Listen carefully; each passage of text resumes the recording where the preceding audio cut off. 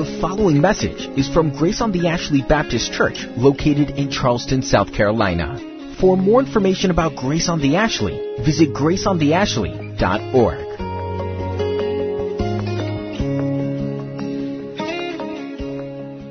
Participation in the Spirit, any affection and sympathy. Complete my joy by being of the same mind, having the same love, being in full accord and of one mind. Do nothing from rivalry or conceit, but in humility count others more significant than yourselves. Let each of you look not only to his own interest, but also to the interest of others. Have this mind among yourselves, which is yours in Christ Jesus, who, though he was in the form of God, did not count equality with God a thing to be grasped, but he made himself nothing, taking the form of a servant, being born in the likeness of men. And being found in human form, he humbled himself by becoming obedient to the point of death, even death on a cross. Therefore God has highly exalted him and bestowed on him the name that is above every name, so that at the name of Jesus every knee should bow in heaven and on earth and under the earth, and every tongue confess that Jesus Christ is Lord, to the glory of God the Father. Would you join me as we pray? Lord Jesus, we bow ourselves before you, and we confess with our mouths the truth that overflows from our heart, that truly you are Lord. You are Lord of all creation, and you are Lord of our lives. For we have come to you in faith and repentance and believed upon you. We've trusted in your work on the cross to redeem us, to cover our sin, to purchase for us forgiveness and eternal life. And we come before you this morning, Lord, not on the basis of our own good deeds, not on the merit of our own righteousness, but we come before you only by the work that you've done in our place, by your shed blood for us. And we proclaim you as Lord this day. And we hear the words of the Apostle Paul, words that you placed upon his heart to record for us for all eternity. And we're reminded, Lord, of our own hearts. In light of your righteousness, we're reminded of our own sinfulness. We know, because we know ourselves better than we know anyone else, how often we are tempted to pride. We know how rivalry and conceit can well up within us. We know that it doesn't come naturally to us to look out for the needs of others and care for someone else's needs and regard that as more important than our own. So this morning, Lord, even as we reflect on this very week since we've last been together to worship, we can see seeds of these things in our hearts. And so we come before you this morning in these quiet moments, and we confess our sin. We recognize and admit how far we fall short of your glory and your perfect righteousness. And we seek your forgiveness, and we know that as we seek it, you'll grant it, because you've promised us in your word. And we confess our sin. You're faithful and you're just. You'll forgive us. You'll wipe the slate clean. You'll bury our sins in the depths of the ocean. And so we come before you in repentance and confession, Lord, with that confidence in our heart.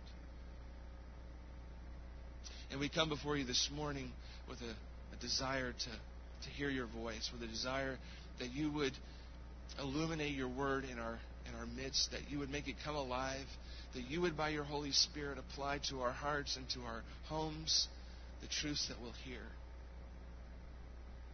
That your word might plant deep within us and bear much, much fruit. This is your time, Lord, and we've gathered in your name, and we pray that you would help us, Lord, to give our full attention to your word this morning. Cause to drift from our minds thoughts of anything else but you. Father, we're grateful for Tim Bryant and for his willingness to come and share with us this morning. We're grateful for the ministry of Low Country Biblical Counseling Center and how you've used that ministry to help hundreds and hundreds of people around the Low Country in these last 14 years. We pray your blessing on him and on the ministry, particularly on his teaching of your word this morning as he comes. Speak to us this morning, Lord, for we're listening. And we pray these things in Christ's name. Amen. Thankful to be here with you today. And my name is Tim Bryant. And I heard that you're used to long sermons. Amen? Oh, well, we will pray that the Lord will have grace upon you and me as we get into this topic, because this is an awesome opportunity to share from this great passage and in light of marriage, and particularly applying this one to marriage. No doubt, though, someone did say to me when I was here for Greg's ordination that they were looking for a good church, and they saw online that the sermon just said they thought 1 minute and 15 seconds was long. They said, well, I'm not going to go to a church that only preaches 1 minute and 15 seconds. And then they clicked on it, and you know it was an hour and 15 minutes. But we're going to be talking about the cure for conflict and also the cause for unity. This really comes from a 8-part workshop we do, Unity and Conflict. And this is the best part where we apply more specifically the mind of Christ to conflict. Some of you went to a marriage conference yesterday here at the church, some of the couples. And as you walk away, you need to be careful, though, not to let something that was so unifying end, ironically, in a greater disunity and conflict. How could that happen, right? Marriage conferences can raise the expectations high of what your marriage should be like, and often what it will be like, because maybe the spouse said, I'm going to change, I'm going to work on some things. And so this is what can happen. We have the expectations, and we have these expectations. And I remember a few years ago that we did a conference, and someone in the middle of that conference actually raised their hand and said, I want everything you're saying. Me and my husband are going to do that. And her husband did indeed agree that this is something that I need to be doing different. And she agreed there are things she needs to be doing different. But then what happened was this, right? The reality just ahead, right? Monday happened. And we were talking about the model marriage, and they wanted to have that. But James 4:1 says why we do this. Why is it? Because what is the source of quarrels and conflict among you? It's your desires that wage war in you. Or you could say your expectations that wage war in you. And it's sad but true, but this couple unfortunately ended up separating a few months after. It was a sad moment in that. But just want to use this sermon to help some of you who have your expectations raised, to not let that become what James 4:1 says, a cause for conflict. That your expectations, our expectations should be different. We should not use the information from the Word to go into conflict, but like it says in 2 Timothy 1, the goal of the marriage conference and instruction should be what? Love, not greater expectation. Love. The goal of all instruction is love. The reality is this, and this is what we're going to be talking of today and dealing with, is there are differences and depravity that's going to occur in marriage this side of heaven. Paul Tripp wrote a book called What Did You Expect? My wife and I read that and got depressed. And so we put that book away. So we found a letter B, a second choice, and it was by Dave Harvey, who spoke at our fellowship dinner this year, called When Sinners Say I Do. These are really exciting topics, aren't they, for marriage? But that was a good one as well. Differences and depravity in marriage are inevitable. It's going to happen. But conflict is optional. And people are going to have different dislikes and likes because of their backgrounds, because of their personalities, because of their weaknesses and their strengths.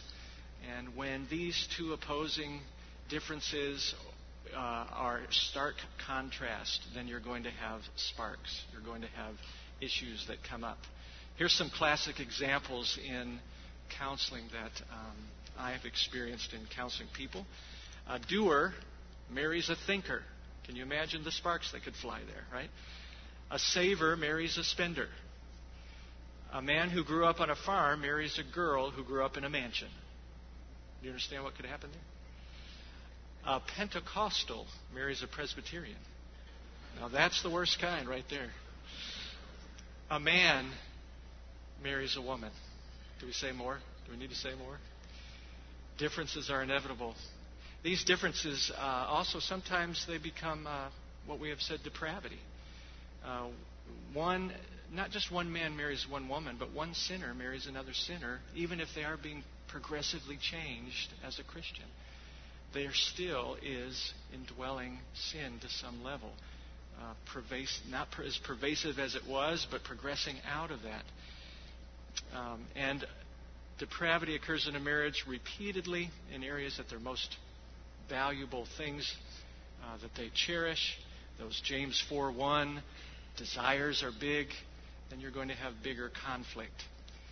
I think about conflict as it's testing the foundation of a marriage, much like a earthquake, if you think of it. And there's 5 categories of earthquake, but we're not going to go through those today. But we're going to go through just briefly this idea that there could be 3 different kinds of earthquakes threatening the foundation of your marriage. Level 1, I would call it disappointment. The disappointment level. It's noticed by few people when they have a Category 1 earthquake.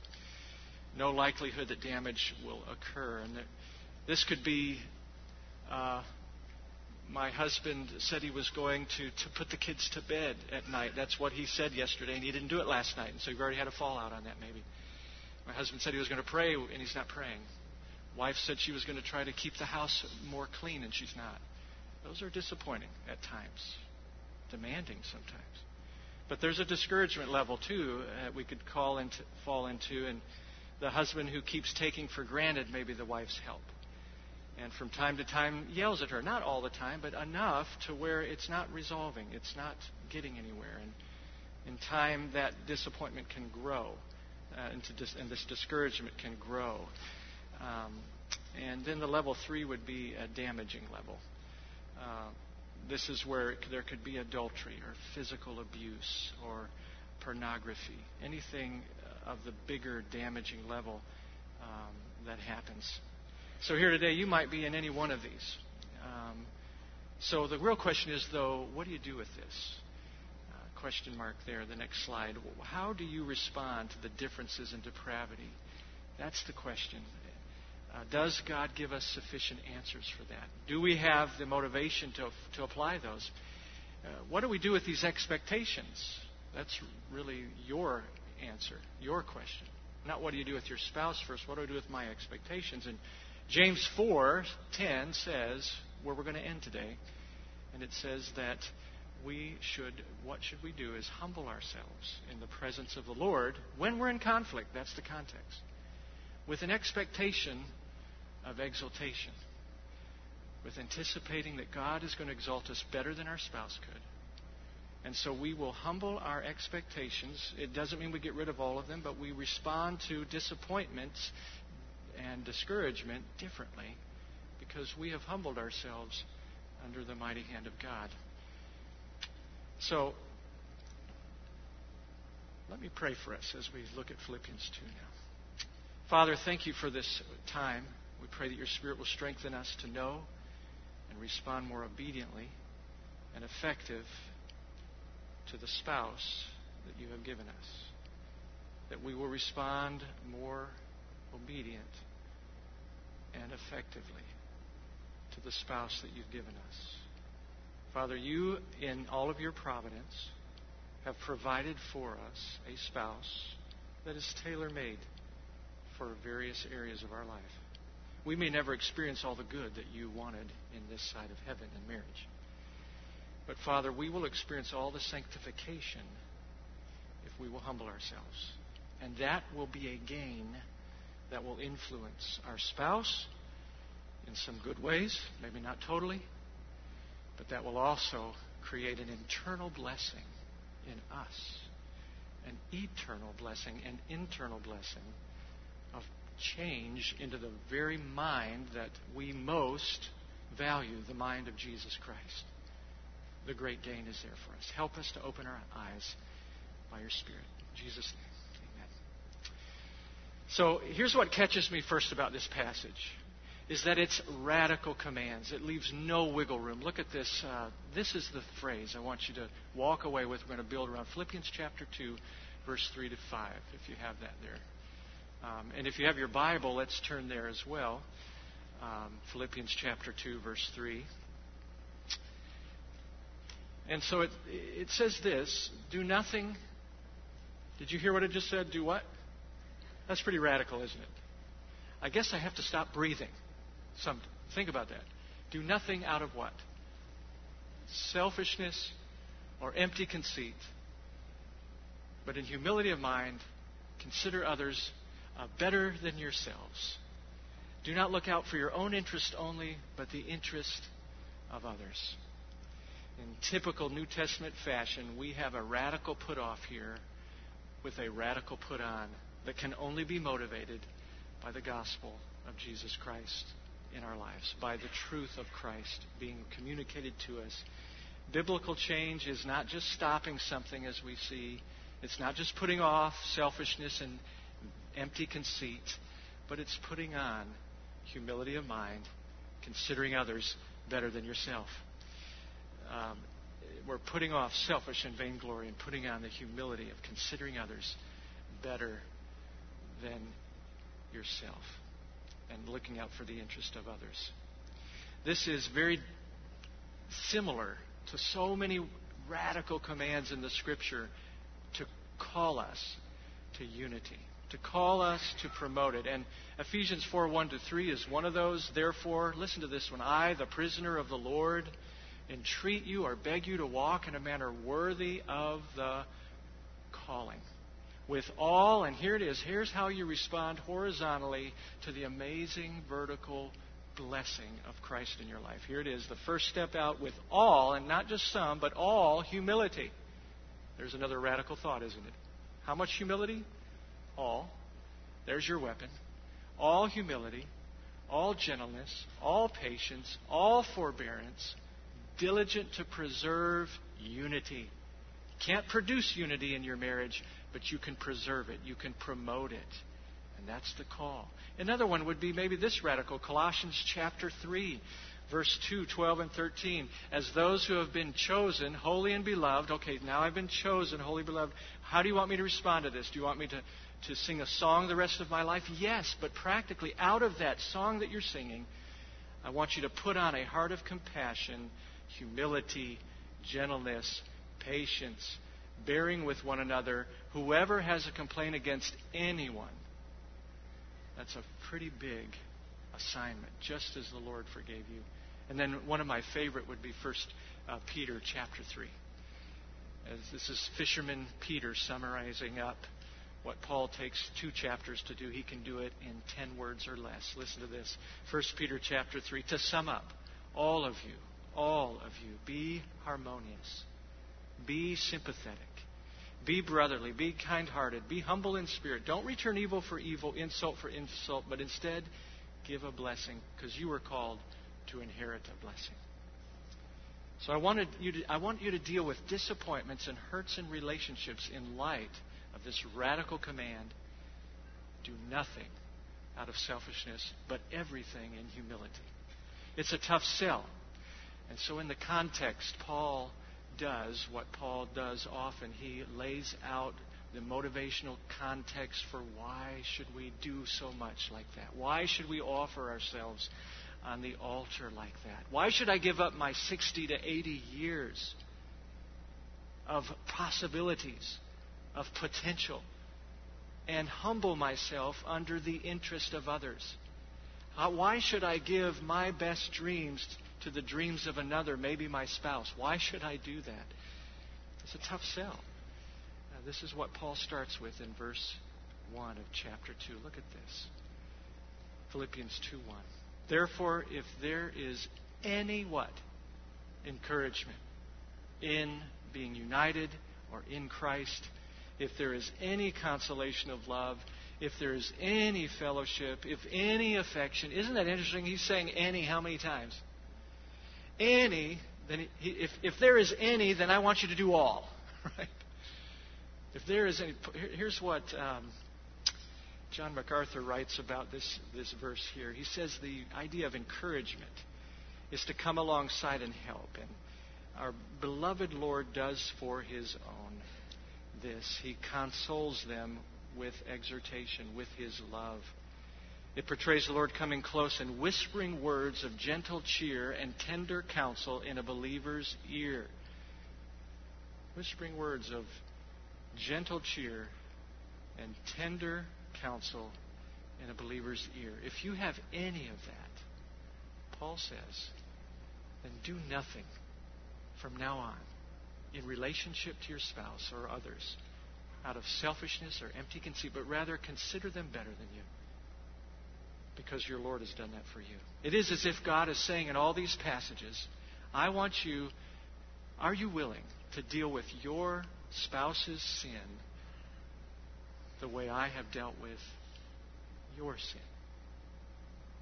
Would you like me to continue to deal with your weakness and your sin the way I have always, through the cross, through grace, as I speak truth and work patiently in your life? Or would you like me to use your methods? We wouldn't like that. And it's not very effective. Paul knows this is a difficult command, so it's like he's presenting a rhetorical statement.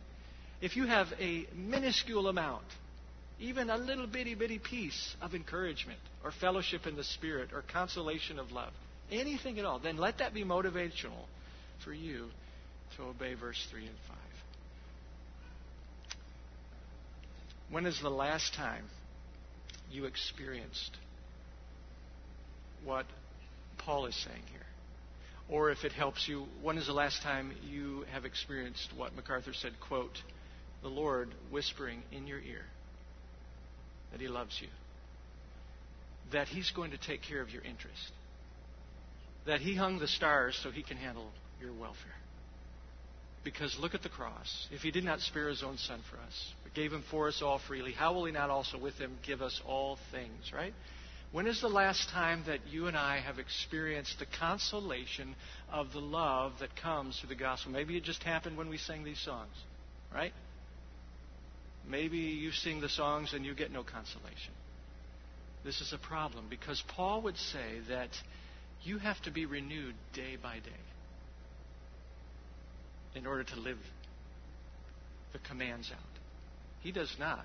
God does not call us to live by faith what only faith can perform. And so He calls upon us to renew our mind, and primarily in light of His gospel, in light of the cross. Don't you see it all through the Scripture in Corinthians, in Ephesians, in this one in Philippians? So how glorious it is when two married people are being renewed daily in the consolation of His love, and then go put each other above themselves.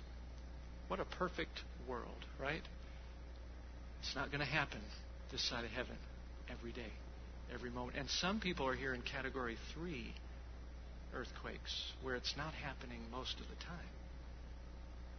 Maybe some of you Category 2, half the time your spouse seems to consider you above themselves. And that makes you easier to consider them. Some of you, maybe 20% of the time they don't consider you, and 80% of the time they're doing well. But the point is, Paul is calling you to do it. He's calling you to be consoled by His love, quieted by His love in the gospel, so that you can then do nothing out of selfishness. So let's just talk about selfishness, vainglory for a moment. What we're to put off. These are big things. So let's have that other slide up there. Philippians 2, 3-4. Do nothing out of selfishness or empty conceit, vainglory. Here we're talking about, literally, the Greek word is talking about a day laborer. Work done merely for hire out of personal gain. Put that off. You're not looking to be paid by your spouse before you do something for them. God has already taken care of your needs and your future. It's a selfish gain. It's a I want for me. And there's a piece to this in the Greek word that is rivalry, and that's why the ESV translates it rivalry. It's selfish desire that leads to conflict. leads to struggle, much like the election we just saw in 2016, right? That had to come in here somewhere, right? The election, the conflict, the rivalry. I want to look good, and so I want to gain for me, and so I'm going to take from you. I'm going to try to get something from you. It's not for God's glory and gain. Jesus Christ often brought a sword, brought a dividing point, because He was the Word incarnate. He was truth. But even in that, did Jesus Christ ever seek His own glory? In fact, He said repeatedly, I don't come to seek my own glory. I seek the glory for the Father. And then His mouth spoke, right? And He spoke out of concern for us. He spoke out of desire to help us. Not out of, I am tired and I want a little convenience here, guys. I'm sick of this. He never said that, did He? I want... Now, that's selfishness. Now, let's add selfishness to this other word that we must put off. Empty conceit.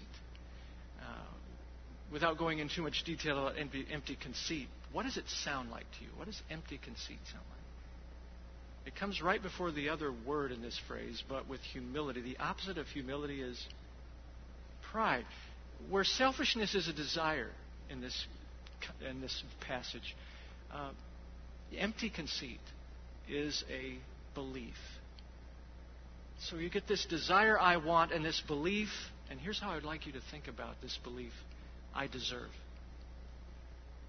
When you get I want that and I deserve that together, you get nothing of Christ, right? I want. Now, it's okay to want, right? Some wants are good. I want us to pray more as a couple. I want to be treated more kindly. That's a good want. But when I want gets in bed with I deserve, you know what happens? We call that idolatry. We call that James 4:1. The source of quarrels and conflict is your inordinate desires. What makes my desires inordinate often is my pride. And that's why Paul in this passage goes to our put on, which is but with humility of mind. Selfish gain and empty pride equal conflict. Now, pride justifies what selfishness desires. It's a lethal combination. Let's ask the question, though. What do I deserve? Now, only if you're a Christian can you answer that question like the Apostle Paul. I would go to Romans chapter 7, verse 18 and say this. I would say, nothing good dwells in me. That is in my flesh.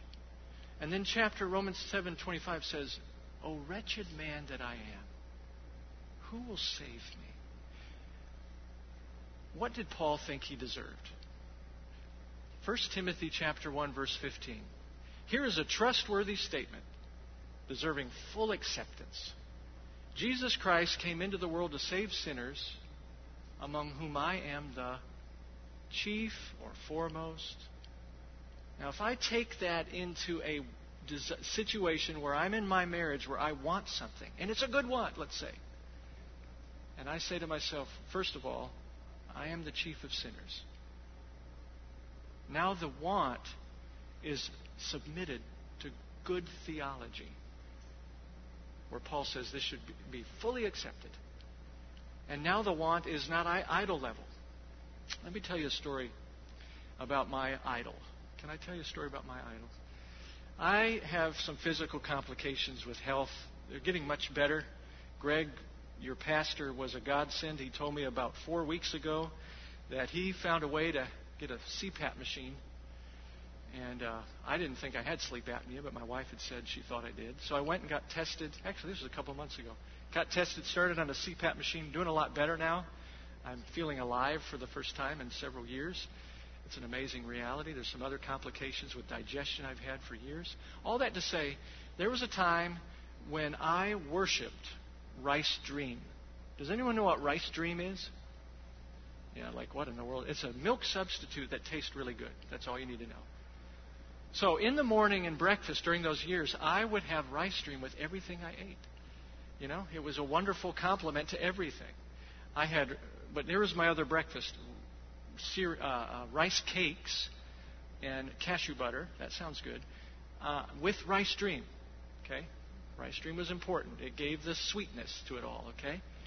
So I was here in 2001. So this was years ago when I was a real bad sinner and a big idolater too. And I was here in 2001. We were looking to see if the Lord would start a ministry here. We started in 2003. But 2001, 2002, we came and visited. We took inventory, visited some churches, prayed. And on the way home, right after worship service, heart overflowing, I did not do everything in humility. Okay. On the way home, I turned to my wife, and I said, as we're driving in the car, a 15-hour drive back to Chicago, so it's a long drive, okay? Actually, I just said 15. You have to speed to get there in 15. Frank's shaking his head. It was really about 18 hours, okay?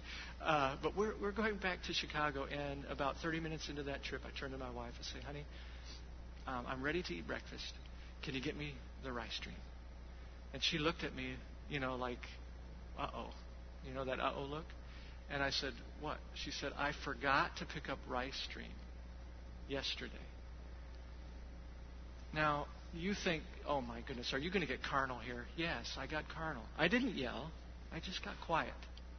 Anyone ever just get quiet? I just get quiet. And I drove in quietness until Tennessee. 7 hours. Quietness. Very small talk. And I got, uncomfortable with the quietness. So about Columbia or Greenville, I put on a little tape on overcoming selfishness. Now, what in the world, right? Well, that was for my wife, right? She should, I don't know. I didn't do that. She should think and consider others better instead of forgetting. So here we are driving, and I refused. I went on a hunger fast. I didn't eat breakfast. Because who's going to eat rice cakes and cashew butter without rice stream? Come on. I wanted her to feel the sense that this is not right. What had happened is selfishness, desire for self. I want rice stream. Became I demand rice stream. I'm going to punish without it, with quietness, because I believed I what? Deserved it. Now the tax collector and the Pharisee parable. Jesus told this parable for those who looked down on others and thought themselves to be more right. I was doing that right then, wasn't I? I thought myself to be more righteous in myself, self-righteousness, and looking down on her. And it says that the tax gatherer wasn't that way at all. He looked up to heaven and he said, Father, be merciful to me, the sinner. Now, that's where we're taught humility, is when the Holy Spirit convicts us of sin. When the Holy Spirit comes, He will convict of sin, righteousness, and judgment. That changes everything in our relationships. If we will renew our mind in the fact that God took a sinner who was wretched and He gave him sonship status and the riches of heaven, of things to come, and the power and work of the Spirit in his life, and he tastes the goodness of God. And then the tax collector, how can you, after receiving such amazing grace from God and making such statements before the cross, I deserve hell, get up and look at your wife and say, I deserve rice stream? How does that happen? Do you understand what I'm saying? How do I go from I deserve hell to I deserve rice stream? Goodness, in heaven, I'm going to be like, let's just not talk about that one, right? We're not going to talk about that one. What is your rice stream, right? What is it that you tend to worship so you want and you deserve, and so you fight and you quarrel? And it could be a good thing. Rice stream's a small thing. It could be, I want better communication. I want better use of time. I want better management of money. Even adultery. How you handle adultery, let's go to the big one, must not be from pride. Now, this is strong words, I know. But Paul would say, do nothing It doesn't mean that you don't address it. It doesn't mean that you don't involve others. It doesn't mean that you don't speak truth. It doesn't mean that you don't do the things that you can do to help change that. And it doesn't mean that you don't talk through the ideas of what does this mean for the future? What should I do? How do I help promote love to my children in this situation? All this can come into play, but at the core of that, it can't be, I've had enough. Now, I know that it's hard to say these things. And I know my silly thing of rice stream. What good is, what big deal is that? If I was dealing with adultery, now let's talk about how you're going to be not selfish and how you're going to try to consider the welfare of your wife in this situation, even as you try to figure out what is most good for the children. Let's finish this little idea of humility of mind. Consider others better than yourself. So this thought, go back to Philippians 2, 3 to 5. This is the put on. This is what we're to do everything out of with all humility. It literally means lowliness of mind. I believe myself not worthy of all the good I've gained. And the cure for all the evils is lowliness of mind, is what McLaren Expository Commentary says. The cure for all evils is lowliness of mind. Think about this a minute. The first sin in the garden, what was it? Wasn't it pride? Wasn't it doing things out of selfishness and vainglory? And what was the first sin of the universe, right? Satan. Wasn't it pride? I will raise my throne above the throne of God. So if that is the cause of sin, as Augustine has said, sin has many children, but one mama. He didn't say it that way, but it has one mother. You know what that mother is? Pride. So if sin has one mother, then living like Christ, or the cure for pride, has one mother, and it's called humility. And God gives grace to the humble, and He helps you be humble. Proverbs 13:10. Pride breeds quarrels. 3 words. Proverbs 13:10. Pride breeds quarrels. So humility breeds what? Unity. Ability to see God work in and through you. So as a husband, the gospel is calling me not to make a decision about anything first and foremost out of what does Tim want, right stream, what does Tim deserve. I didn't even get into that discussion. Not to make my decisions because of what my personal development and dreams could achieve, but rather out of what is best and most welfare of my wife and children. Humbly asking them and evaluating and even asking for input from other godly men who are older than me, which is getting harder to find. I'm kidding. Women, on the other hand, the gospel is calling you to not react to the failure of your husbands to do those things. To love you like Christ loves the church. So He's calling the husband to do one thing. Love like Christ loves the church. Humble yourself. Put your wife and children's welfare above your own. Figure out what would make them the happiest. And if you can, without disobeying God, then that's your will, God's will for your life. Go get it done. Talk it through. Pray it through. If you have a difference of opinion, go get another opinion from a godly person who you respect, who can talk into that, so you and your husband aren't operating out of selfishness, but out of wisdom, out of humility of wisdom, as James says. We can make good decisions that way. But women, on the other hand, you're calling. The gospel is calling you not to react to the failure of your husbands. He's going to, at times, be selfishly motivated in his decisions. What you must do first and foremost of those times is do nothing in response to your husband out of selfishness or conceit. You can necessarily need to get some direction at times, depending on how severe that is. These are radical, hard commitments to follow. And in case you haven't heard the radical side of it, I am going to get downright in the dirt of life now. You ready? Here it goes. This is a slide. Have I done anything more so this week out of I want or I deserve instead of the opposite? Here they are. Let's talk about financial decisions. And here's the 2 thoughts. this week or this month or recently? Have you denied giving in to a financial decision that your spouse would like to make because of selfishness? I want and I deserve. Have you, instead of denied, let's use a different word, have you demanded to make a purchase? In other words, you say, I didn't demand, I just gave him the silent treatment, like me, for 7 hours to Tennessee. That's still a demand, you understand? I'm still doing sin to try to get my way. It's rivalry. It's selfishness. Have you demanded to get a purchase, to make a financial decision out of selfishness? I want and I deserve. How about use of time? If you used your time differently than your spouse desired. Now, I'm not saying I ask my wife for a minute by minute, how does she want me to spend my time? But I basically know things that she would like me to get doing, and sometimes she lets me know those things. Maybe you know a lot of those things, men. And wife, same way. How would your husband like you to spend your time?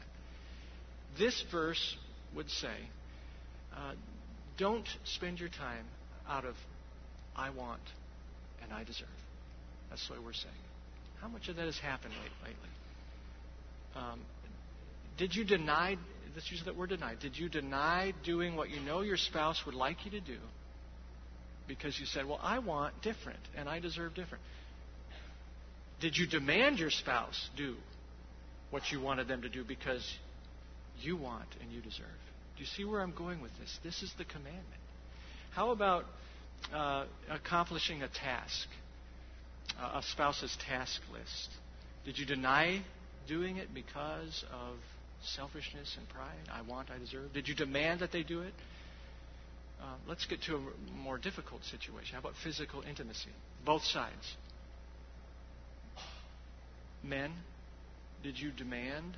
And again, when I say demand, I'm not saying that you forced physical intimacy. I'm saying that you got very pouty, you got quiet, you gave cold shoulder because you're the husband and you deserve. Wives, on the other hand, did you deny because the glory of God? See what I'm saying? Or did we deny because I will not give my body to him. I deserve better.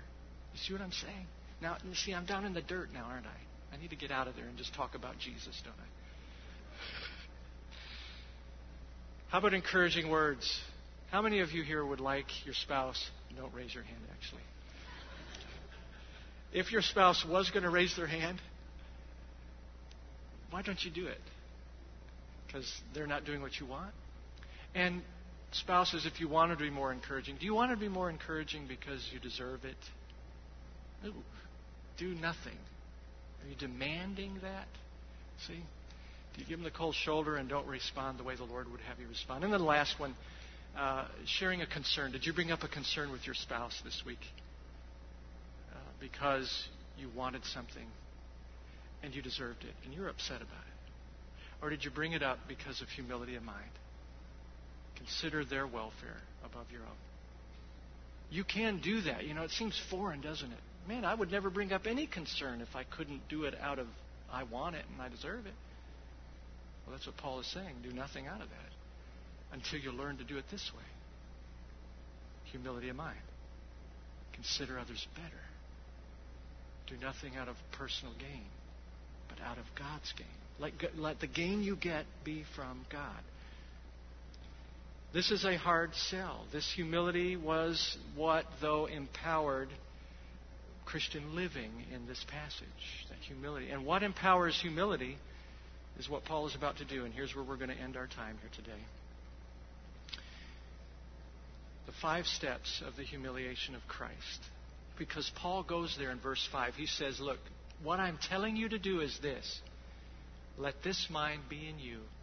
Or this attitude, which was what? In Christ Jesus. You are not obeying a command. You are imitating your Savior. In fact, you're not just imitating your Savior. You're actually attaining internal value. You are changing from one degree of glory to another. If I were to ask you, of all the people that ever lived in Earth's history, who is the most valuable? Who is the best? Who would you like to be like the most? Now I know we're in church. You got to say what? Jesus, right? Why do we say that? Because there's nobody that you would rather spend time with if you really knew Him. Well, God is giving you and me in this commandment the opportunity to become that kind of person. What is better than being that kind of person? Living with a spouse that's that way? What's better, to be that person or live with the person that is that way? You decide. I'm going to tell you what Paul is saying. You be the person.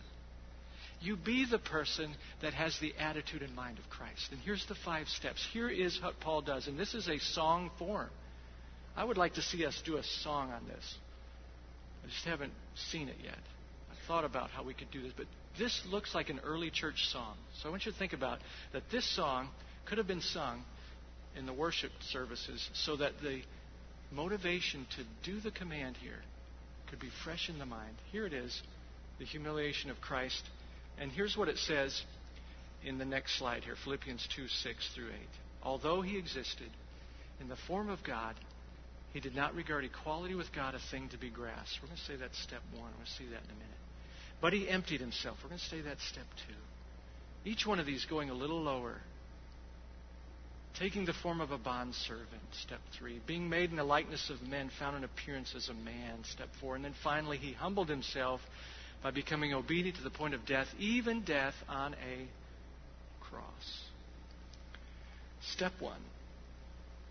Next slide here. Step off your what?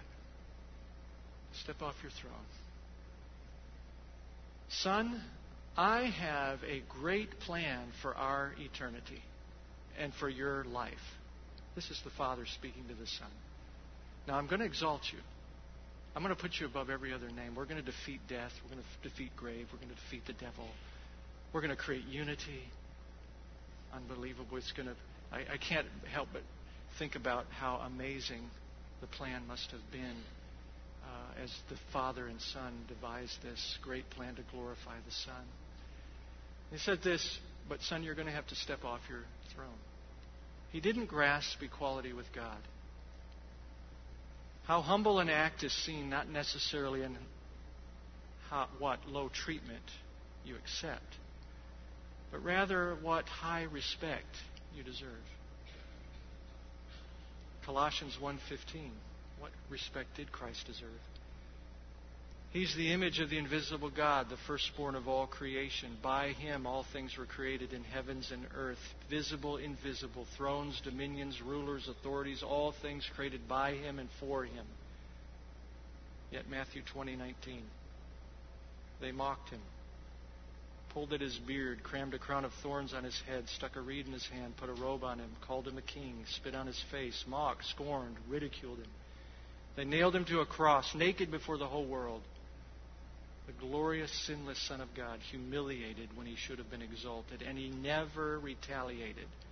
I can't imagine what would it have been like for Him to suffer such humiliation. He deserved this, and He was treated this way. Now, you and I deserve what? Just a minute. Hell. And how are we treated? Maybe here? In Category 3 marriages, right? Category 4 marriages? Or Category 2? Category 1? Step off your throne. What supposed throne do you have, husband, wife? In light of their putting their welfare above yours, what throne do you have that makes it hard for you to do that? I'm the husband of this house. I am the wife. I'm your father. I'm your mother. After all I've done for you, see, what did you hear in there? I deserve. Just look for it next time you have a conflict. I deserve is lurking somewhere, usually. Vain glory. And here's the Savior stepping off His throne. So step off your throne, men. Step off your throne, women. And do what? Then what's the next step? Step 2, let go of your rights. What did He do? He emptied Himself. It wasn't just He stepped off His throne. He emptied Himself. Before His Father, all divine prerogatives laid aside. John 15:19. Truly, truly, I say to you, the Son of Man can do nothing of Himself unless it is something He sees the Father do. What grand humility. What would it be like for us for a day just to do that? Father, I will do nothing today except what you call me to do. I will humble myself and consider others better like Jesus did for me. Jesus only opposed people when it was disobedience to God to do otherwise. He did not clear the temple because he had had enough for himself. He cleared the temple for the glory of God. We get angry most of the time because we want something and we believe we deserve it. We have to get back to our Christian roots here. Every day at the center we counsel people in conflict. And to bring this out, this idea of stepping off your throne, letting go of your rights, is foreign to the ears of Americans, right? But again, I would say, what do we deserve in light of how we're treated? Impossible without the cross of Christ being cherished and accepting the love of God and being consoled by it. Here's step 3, though. It gets worse. Not only let go of your rights, but become their servant. Really, the word is slave, isn't it? A servant for others, for God. A servant of God for others. Garden of Gethsemane, we hear all this. Dad, is this really the purpose of my life? It's hard. I don't want this. Can you do anything to change this? I don't want this. My will is to not go through this suffering. And if there's any other way, I want out of here. And many times we struggle in situations where a cross is put before us. We have to step down our throne and let go of our rights and serve the welfare of others at our own expense. And that is what a lot of sacrifice is. And here Jesus hears and gives it entrusts to the Father and says, not my will, but yours be done. That's what we ought to be saying in our marriages to God. Not my will, but yours be done. So it gets lower and lower. He doesn't just step off the throne, let go of his rights, but he becomes a servant. How are you called to serve in your home? If there's a sacrifice to be made in your home, many times it's not the husband who does that in America. At least that's been my experience in counseling, is that it's often the wife who's sacrificing. Not always. I know that. But the husband thinks he's sacrificing, and the wife then is often not speaking about the struggle she's having. But wives, when you're going through that, do you see that you are gaining the mind of Christ if you're doing it in light of the gospel and in light of the Lord? But husbands, if there's a sacrifice to be made, we shouldn't complain about it. I had one husband come in and he said, do you mean to tell me if my wife doesn't do her work in the day, I have to come home and do her work as well? And I looked at him and I said, did Jesus do your work as well? And he said, that's not fair. I said, I know, but it is truth. And we have to think this way. Step 4, sympathize with their weakness. This maybe is the most difficult one. Jesus had to be made like men. And here's what Hebrews 2 says. He had to be made like his brothers in all things that he might become a merciful, faithful high priest. So he had to become like us, to become merciful and faithful, to become the merciful, faithful high priest. Verse 18, for since he himself was tempted in all that he suffered by sinful men, he's able to come to the aid of those who are tempted. Hebrews 4:15, we don't have a high priest who can't sympathize, but one who's been tempted in everything yet without sin. So he was able to sympathize with us. Not just step off his throne, not just let go of his rights, not just become the servant of those that he was in conflict with, but he was able to sympathize with our story. On the cross of Christ, Jesus made a statement of sympathy. Father, forgive them, for they don't know what they do. I would say that's doing nothing out of selfishness or empty conceit, but with humility of mind, considering those who are at the cross who crucified him better than himself. And he looks out. Do you ever have those thoughts about your spouse when you're in a conflict? Father, I know my spouse is in sin, and I know you see this, but I want to overlook this, Father. For they don't know what they do. Do you know that everyone has a story of how they got here? And it is two things. It's their life-shaping influences, okay? Shaping influences. Plus their depravity. Okay? Put those two things together and you know what you get? Each one of us. Life-shaping, certain father, certain mother, certain experiences, traumatic, good, bad, ugly, of the even the lady I talked about who lived in a mansion. That was a negative life-shaping influence or positive? It depends on how you look at it, right? Where does she go with that? Point is that all of us have shaping influences and we have depravity. Now, you take away the grace of God, and you've got 1 Corinthians 15:10, I am what I am by the grace of God. But let me ask you this. When you look at your spouse in their worst moments, okay, and you want to not step off your throne, and you want to not let go of your rights, and you want to not be their servant, and you want to not sympathize, let me ask you this. If you had their life-shaping influences, would you turn out better than them still because, after all, you're innately more righteous? Would you turn out equal with where they are? Or would you, as Paul said, turn out as the chief of sinners and worse than they are? Now, I'm not telling you to go home and judge your spouse with all this. I'm telling you in that moment when you want to just out of selfishness let them have it, and you go back to the humility of Christ and recognize without God's grace, you would be worse than your spouse in those days. Whether you complain about this, that, or the other. All those things, you have to sympathize with them. And that's what the call of the cross is in this passage. We are to sympathize. Doesn't mean minimize. Doesn't mean not address. But you cannot address a problem from a throne. You cannot address a problem like Christ from your rights. You cannot address a problem without being the servant of all properly. And you cannot address the problem without sympathizing with their weaknesses. And finally, the last step, it's the final one. There's no breaking point. It says this, that he humbled himself to the point of what? Guys, let me ask you, ladies, let me ask you, what is your point of breaking?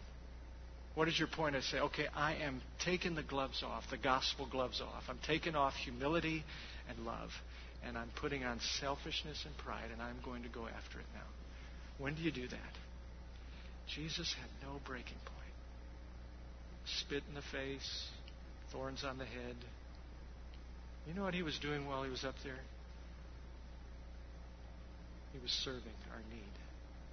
And he was waiting. You know what he was waiting for? Verse 9, which is the next sermon. We're not going to get into that, though. Therefore, God highly what? Exalted him.